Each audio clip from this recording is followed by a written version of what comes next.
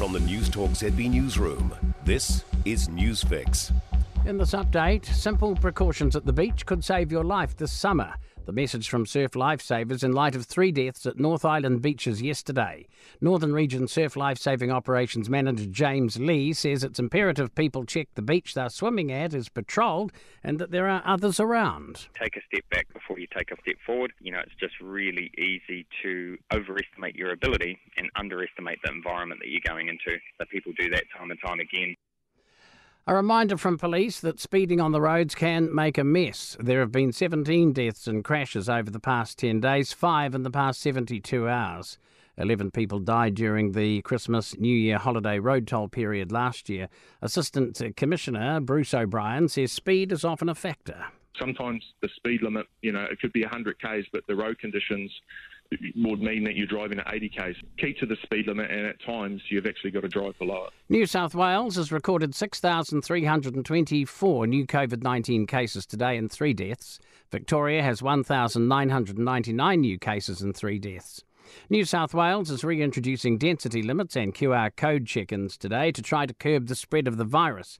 Here, the Ministry of Health is due to provide another case update this afternoon. Knees and shoulders top the list of skiing and snowboarding injuries during the winter. ACC data shows the number of new claims for snow sports injuries to the end of November was down on previous years. Skiers made 1,700 new claims for knee injuries and 663 snowboarders made claims for shoulder injuries. Injury Prevention Program Leader James Whittaker says more than 90% of accidents are preventable. So if we step back, have a hum, then do things the smart way, we can actually avoid injuries and we can do the things we love all summer long and be fit for next winter as well. That's news.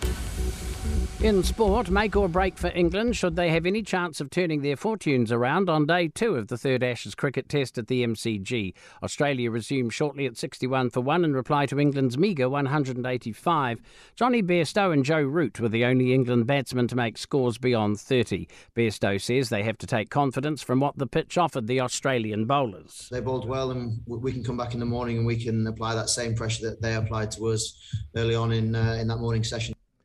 Chelsea football manager Thomas Tuchel has expressed his frustration at the heavy workload on his players. The Blues have stayed third on the Premier League ladder with a 3-1 win at Aston Villa despite missing players with COVID-19.